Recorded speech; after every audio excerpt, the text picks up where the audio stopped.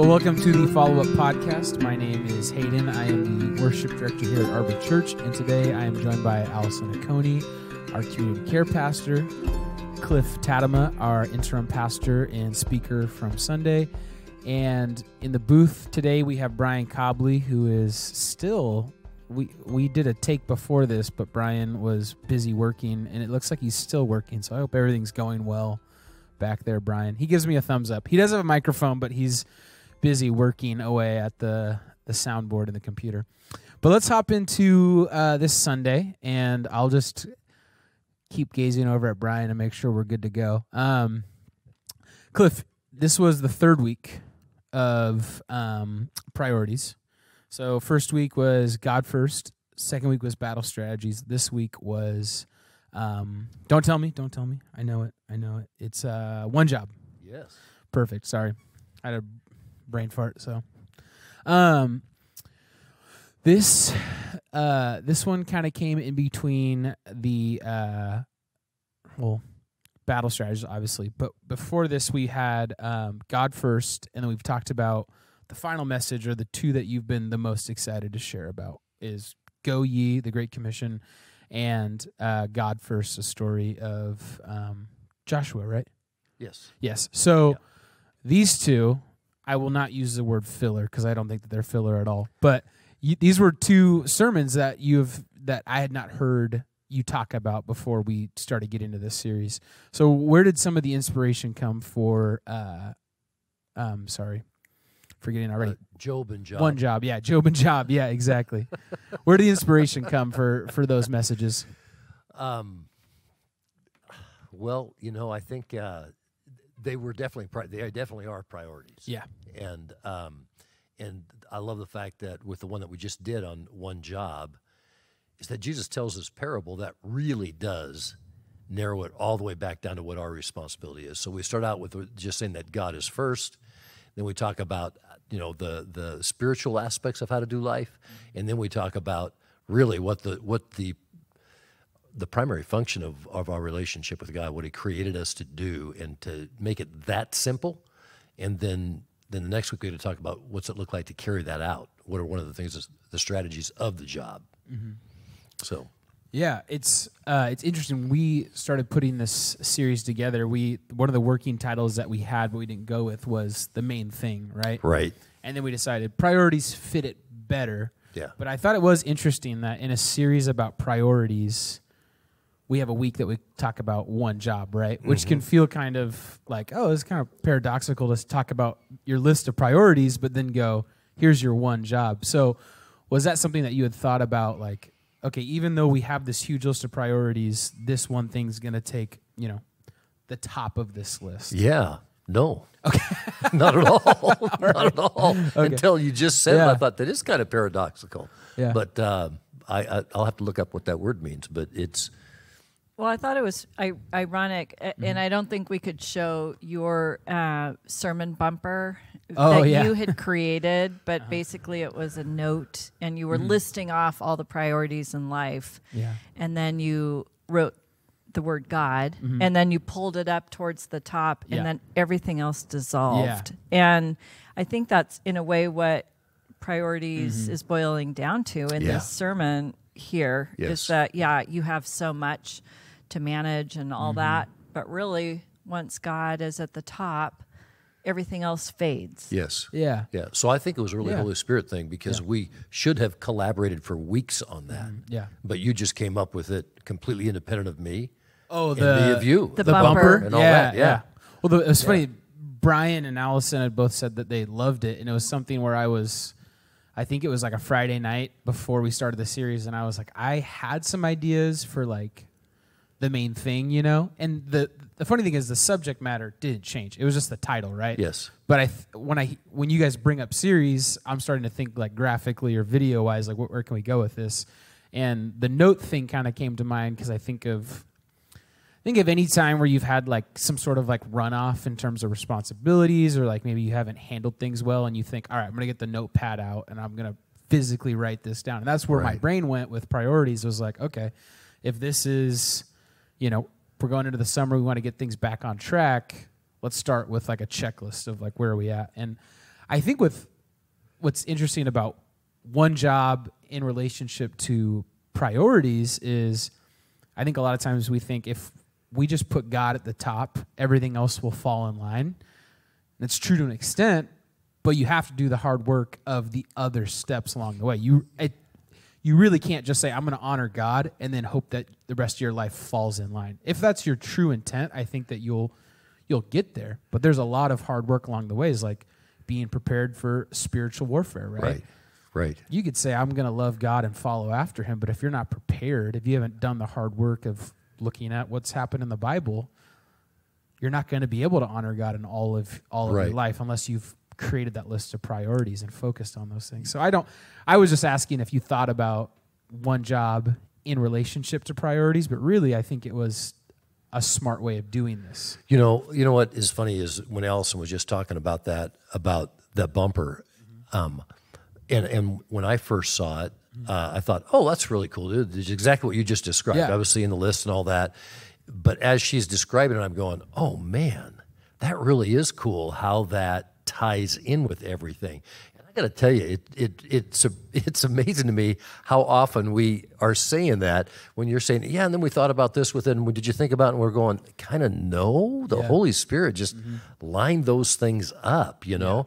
Even when you start out saying it's not my way or your way, it's God's way.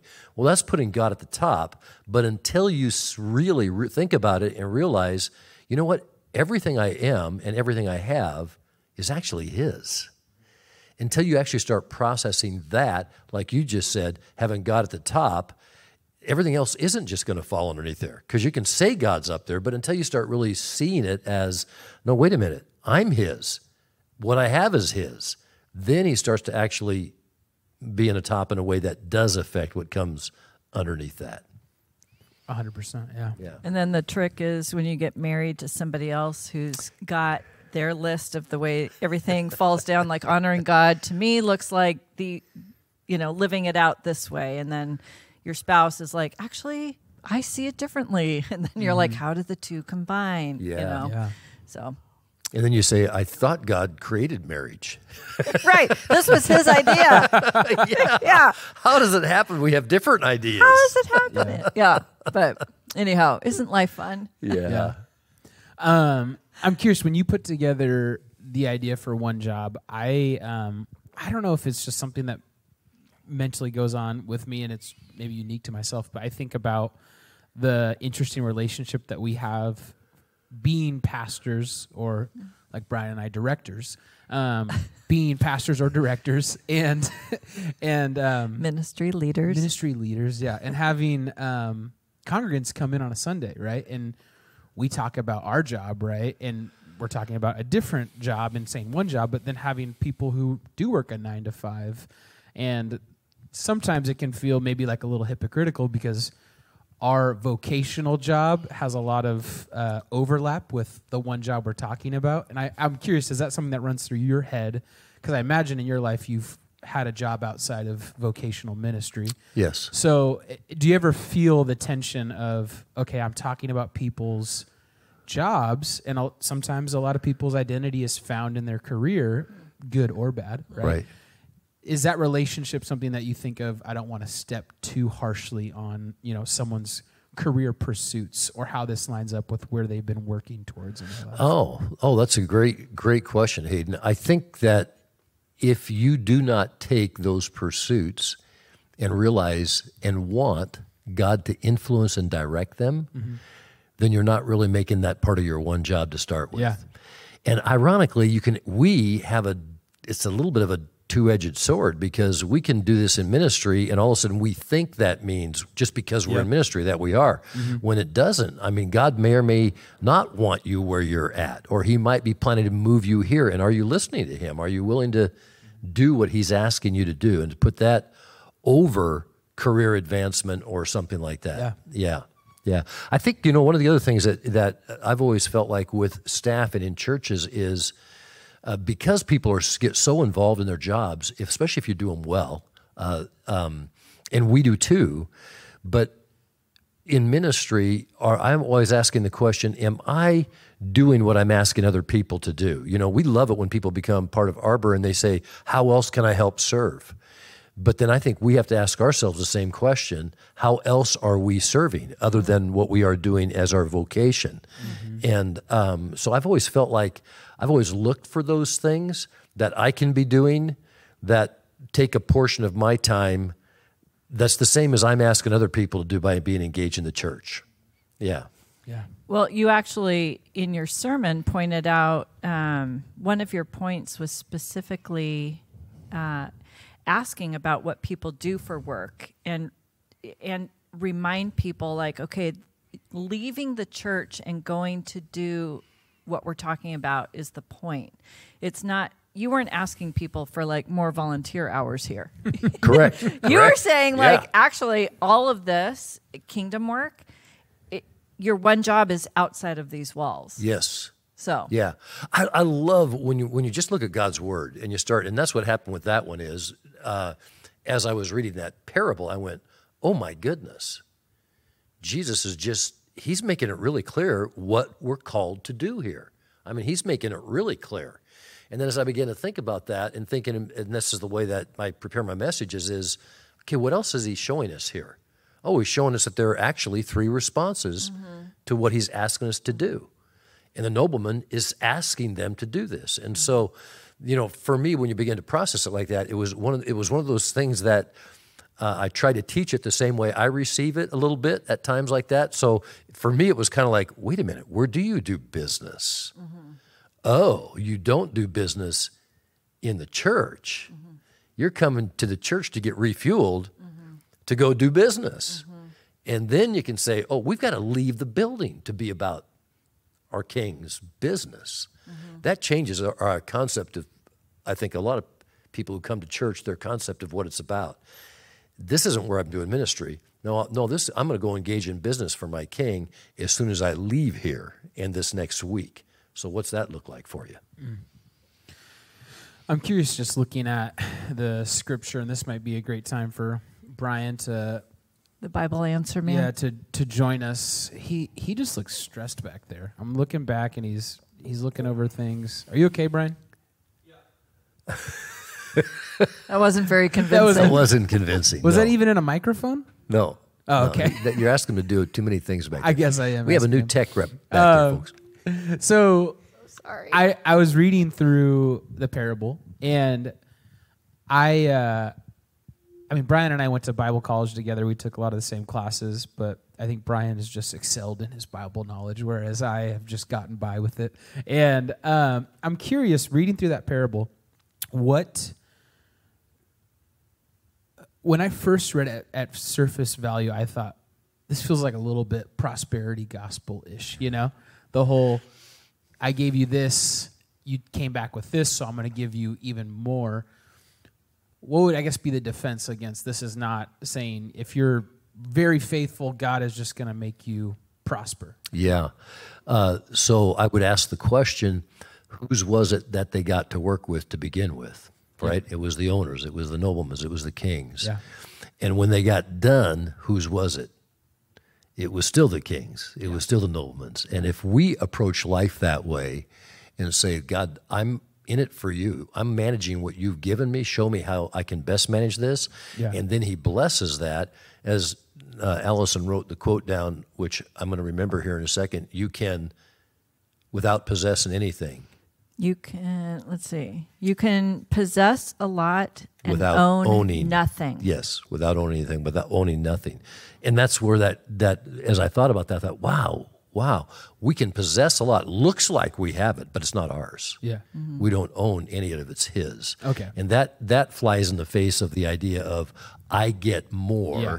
And when Hayden's talking about prosperity doctrine, just to be clear, yeah. what that says really is if I do what I think God wants me to, then basically he's got to bless me financially. Yeah. And it's mine that he's blessing me with. And this parable actually, to me, as you look to it deeper, flies in the face of that and says, no, it's not yours. Mm-hmm. It's still the king's. It's still the nobleman's. So, yeah. And then the flip side of prosperity gospel would be if I'm not rich, there's something wrong in my spiritual life. Yes. I'm not doing something correct because I don't have the financial riches, the Right. wealth. So, right. yeah. And I think that's why that one piece, as I was processing that and thinking about it and thinking about my own life, I'm not a wealthy person. And I'm looking at it and I'm thinking, oh man, what about people who feel like they failed? But they really are all in for Jesus. But their life would look like it's not successful from our perspective of what success, financial success is, worldly success is. And that's when I realized, oh, wait a minute. If you're all in for him, if you're his servant, and with whatever you have, you're saying, God, I'm gonna manage this as best I can for you. There is no failure. Yeah. And it doesn't matter what it looks like from the world's perspective. So yeah. Yeah. That was comforting for me. And that's scalable too, because they say for the gospel to be true, it needs to be true in every culture, in every, across poverty lines, et cetera. So that is scalable because whether you're the rich Manhattan hotel owner or manager or whatever in your example that you had given, or you are living more in squalor or just very simply, is that true? That everything you have and possess it belongs to the Lord, and that everything you do is an investment towards his kingdom and not your own. Right. So, yes, that's scalable. So, i.e., the gospel is true. Yeah, that's good. I didn't think of that. That makes me feel better. Oh, good. No, you passed that. Check. Yeah, it was good. One of the things I did in preparation for this podcast was obviously read through the scripture that you camped out. I think you included like Ephesians 2 as well, but I focused on the Luke 19, and I was taken aback. I don't know if I think at this point in the message, I was either talking with Jeff, who runs tech, or something like that, so I didn't get to hear the end of that passage. But I was honestly kind of surprised by the harsh language of Jesus at the end of that parable. What did you think of that? Yeah. I had to really think about that. Yeah. Because I felt the same way. When you first read it, you're going, gosh, man, these people are going to get slaughtered. They're really, Lord, what is that about? Yeah. Why are you so angry at them? And that was what I was thinking of as I read it. Why are you so angry at them? And all of a sudden, it just hit me. Actually, I'm giving them what they wanted. What? Yeah. They wanted separation from me. They wanted nothing to do with me. That's what they wind up with. And it's a frightening thought, but it's actually a really honest thought. Yeah. Well, it's comforting to know that if you do want him, like he's there for you, right? Yes. So it's more like if you don't want him, he's not. Right. Right. Yes. So yes.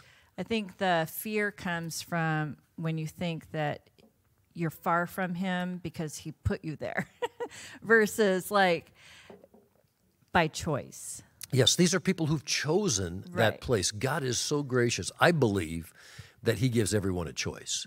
In that, I don't know how that works with people who've never heard the gospel. I don't know exactly how that works, but I just believe that because that's the theology that I see God operating with. He's a just God.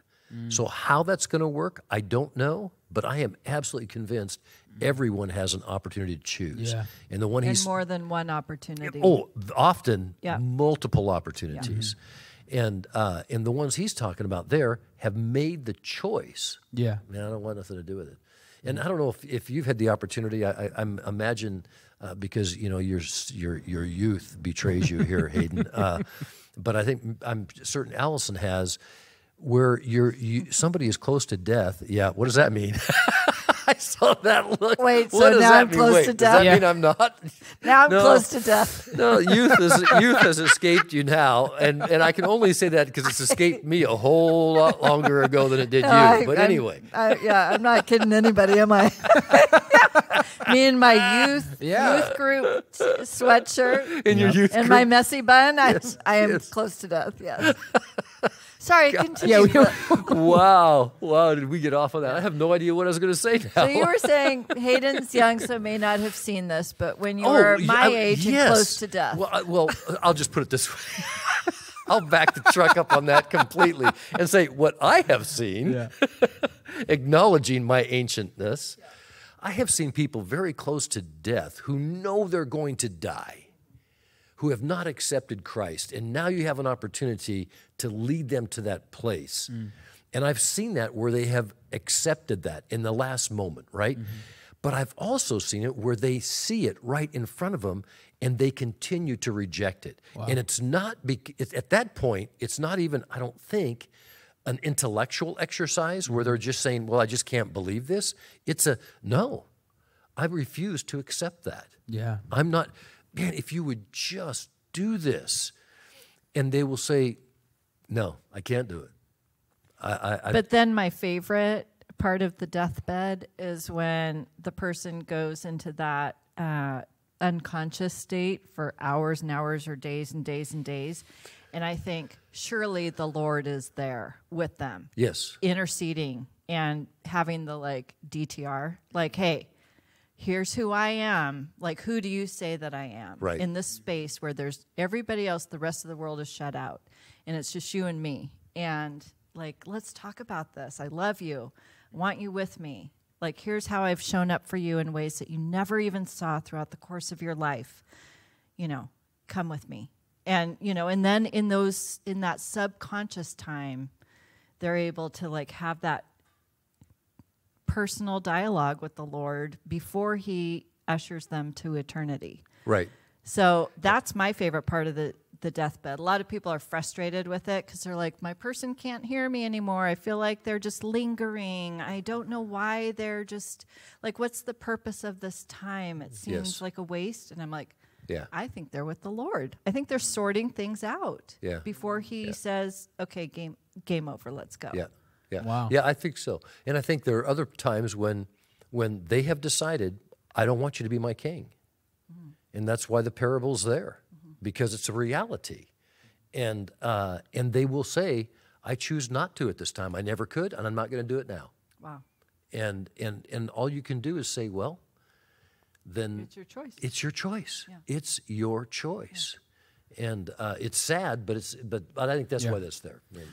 And I'm curious, just to try and not modernize the parable, but I'm just curious, what does a modern day example of the third, is it third owner or third servant? Third servant that hides. Third kind, yeah. Yeah, that hides the mina in the cloth. What would be a 2021, if we were to retell that parable, what would that look like? Wow. That's a great question. And I hesitate to paint my picture only because I'm if I do, I'm only going after one type of a person, right? Yeah. But really, I think what it is it's somebody who doesn't recognize it's not theirs. So they come to church, but they're coming to church because they want God to do things for them. Yeah. They want God to be their genie. Yeah. They want God to bless them financially. They want God to bless them with a relationship, whatever it all is. So they're acting that part out, but they don't see their stuff, who they are, who God's created them to be, and what they have as His. And so because of that, they're not using it for Him. That would be, to me, the modern day parable. And we see those people all the time. Yeah. And I won't, just to be nice, I won't call out names, but we do see them, and we see them week in and week out often. And as I said, they're the ones that scare me the most because, my gosh, they're missing out on what God really has for them. And it's honestly just because we get all about ourselves, and it's easy to do that. I mean, I'm not saying it's not easy to do. It is easy to do. And it's not as simple as finances. It's not. No. They're just not tithing, or they're just not serving. It's also not giving any of that glory or respect back to God as well. Okay. Right. Okay. Yeah. Yeah. Although we could talk about the other part of that too. Yeah. I just read this really interesting story last night about a woman who had grown up very wealthy in San Francisco, incredibly wealthy, and had 10 children. And when she turned 60, she said, I want to give the rest of my life to the Lord. And she went and joined a convent, a cloistered convent, which means like you don't ever leave your solitude. And she said, I spent the first 30 years of my life for myself, the next 30 years raising my family, and my last 30 years, I just want to be me and the Lord. And she just died last week. That's why her story came out. Oh. But anyhow, I thought that was so interesting to segment your priorities like that in such clearly marked out chapters of life. Yeah. But how really the challenge is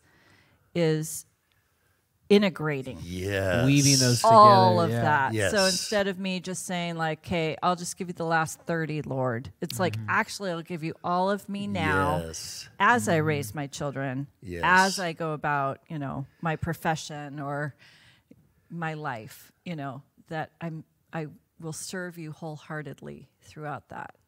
Yeah. So I think that's a real challenge. It is a real challenge, and I'm glad you pointed out the appropriate and more difficult, very difficult way of navigating that. Yeah. I mean, I think after I had 10 kids, I'd probably want to go in a convent too. Right? I'd be like, for all the reasons. Yeah. It makes me think back. There was a song. It's funny. It was a Hillsong by Hillsong United, obviously, but it was kind of around the same album that like Oceans came off of and all of that. And the song's called Tapestry, and it's all about like our lives we're wove together in this tapestry of like other Christians along with Jesus and all of that. And to think about like her life, right, where just like one strand comes in for 30 years, and there's these two little tassels coming off the tapestry of like, I'll separate that. But I think it's challenging, but it's the way that we're supposed to live our life. There's not these containers, like this is my, I think some of us do it Sundays. This is our Jesus time, like this is our container, and then or only staying in our tithe, and then we're not generous of spirit to like meet outside that. It's like, well, no, I've already given my tithe. So I wouldn't want to give any more. Yeah. Right. Exactly. Right. Well, like Monday through Friday is work and career, and then like Saturday, Sunday's family, and then I'll give Jesus like the 2 hours Sunday morning, and we'll move on from there. I'm all good to go. Yeah. So I've covered my priorities. I can check them all off. Yep. Exactly. Feels manageable at least, I guess. Yeah. I could see the appeal of it, right? What was that analogy they used to do? That women's brains are like spaghetti, and then men's are like waffles, right? Like the squares that we like to live in, and everything's woven together for women. Except for that lady, she was very waffle. She was a waffle. Put it in the box. Put it in the box, man. Yeah. She also had 10 kids, and she was like, "I'm out. I'm out." That's it. Was this a difficult sermon to put together? Was it easy? Was it a little in between? In between. For me, once I feel like, okay, this is where I think God wants me to go. And where, for me, the way it works the best is just like that. The Scripture informs everything. And then I'm wrestling with it until those pieces start coming together. And when I can step back and start to see that, and even like you said about, that seems kind of harsh. I recognize that because I had that thought, right? And then to process that, I think that to me is where the joy comes, but that's also where the struggle comes. Because you're thinking about it, and then I'm always wanting to say, how can I articulate this in a way that it's easy to get it, even though it's taken me a long time to get there? Can I present it in a way that it's easy for somebody else to get, and then take it and be able to own it from there, and then give them a different view of how they otherwise might read that? Yeah. Well, I think also why that harshness that Jesus presents in the parable is so difficult is because I think this is going to get into where you fall theologically. What is it, Arminian or Calvinist? Yes. Wait, no. For we've really lost Brian. When you're talking about like the Trinity is like an egg, or is like a, you know what I'm talking about? A water vapor. What is that? What are the two thoughts? Water. Well, yes, but where you fall. Do you remember, Brian? Yeah. Well, this is funny. I wanted to avoid this, and I just made it more obvious that we're struggling. Okay. But I think what is difficult is Jesus, at least the Jesus that I came to know when I was early in my faith, was the hippie version of God, like just peace and love, man, you know? And then you get examples of Old Testament God that is just, you know, fire, brimstone, wrath, you know, righteous anger, stuff like that. And I feel like for a lot of people, wherever they're at in their spiritual walk, is, I don't know if I can reconcile the Old Testament God and Jesus, right? Like, they feel like very different people, but when you look at the Trinity, you know, 3 in 1, I think that's what was hard for me when I first read that and saw the harshness. As like, oh, I don't see Jesus as the angry one, but it's in there somewhere, right? Right. The righteous anger and the justice is in there somewhere. But I think a lot of times it's easier for us, at least for me, I'll say that, to separate those three things, right? Yeah. I'm okay with God being the Old Testament, you know, fiery. Yes. But Jesus, as long as don't Jesus get mad. As long as Jesus come along and make it all good, right? Yeah, exactly. Right. I think, you know, my wife and I had quite a deal with this because that was always her perspective. Mm-hmm. And she said, I grew up that way. And I will acknowledge, I kind of did too. Yeah. And I can remember when it changed for me was when I began to think about, but wait a minute, what's God's character? Yeah. What does the Bible say about his character? And then I could go back and read the Old Testament and go, oh, what looks like him being really angry is actually an incredible amount of patience. He gave him 200 years to come around. Yeah. He's got way more patience than me. Yeah. He should have bludgeoned him, you know? I mean, and I think that it allowed me to actually go, okay, if it looks that way, that's outside of his character. So what am I missing? Yeah. And then you can go back and kind of re-look at it with a new lens, you know, and that's really helpful. But just thinking, if he is completely love, God is love, and he is completely just, God is just. How do those two go together? Yeah, and that's the nuance that I think if we put that on as one set of our glasses on each side, and then we're looking at that, then it lets us look at that last grouping of that he's saying, or the first ones who are saying, I don't want him, and say it's actually loving that he's given them what he wants, but he's also carrying out being perfectly just. Yeah. So.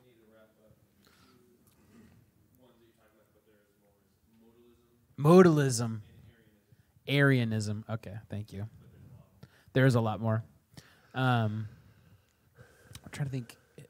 I was just going to real fast say justice can often appear harsh, but really it is what we want from a God. Yeah. That he would be so wise and able to enact fairness and justice and love. Yes. All those things. We wouldn't want a willy-nilly, unpredictable, like just lashing out for no reason kind of God who is all powerful and in the heat of a moment could be, I don't know, kind of just out of control. It's like, no, he's not that. But it is shocking sometimes when we see Enneagram 8 Jesus show up on or maybe he's got that wing, the Enneagram 8 wing, and he's like, we're used to him being the 9, but then he's got that 8 wing. Tables are going over, whips coming out. Yeah, and then you're like, oh, okay, well, it's just another facet. Could you imagine Jesus as an Enneagram 7? Like, just, I can't imagine it. Like, as a 7, I just could not imagine Jesus being like me. I won't dive. I won't. Maybe in heaven. Yeah, maybe in heaven. You guys get to enjoy that. I saw Jesus the 7 at the wedding feast for sure. Oh, for sure. Yeah, that was Jesus the 7 for sure. He was making sure everyone had a good time. Yeah, but also maybe the loaves and the fishes. That sounds like a 7. Not really preparing for everything, and like, I'll figure it out when we get there. That's a very 7 like attitude. So. Oh my God. Love it. Oh, yeah. Love it. Yeah. Walking on the water. Yeah. That is so fun. Yeah. Way fun. Party trick. Any other questions that we should hop into? Brian?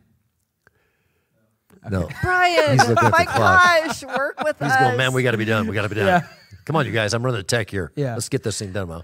All right. Timely. Well, if there's no other questions, also a great segue. If you have questions based off the sermons, Oh, yes. Oh, yeah. please write into, did we say Cliff at Arbor Church? That's what we're sending them? Yep. All right, so Cliff at arborchurch.com. If there's something in the past or the most recent sermon that you would like us to talk about, hear a different perspective, or have us dive deeper into it, we'd love to answer those questions. So any question, sermon specific, send it in. We'll talk about it at cliff@arborchurch.com. But other than that, Thank you for the caveat. What? Sermon related. Yes, sermon I don't related. want the ones that just give me the send winning those to lottery me. ticket number. Yeah, Yeah. send those all the to others. Allison at arborchurch.com. Yes. Dear Abby's mom. Yeah, exactly.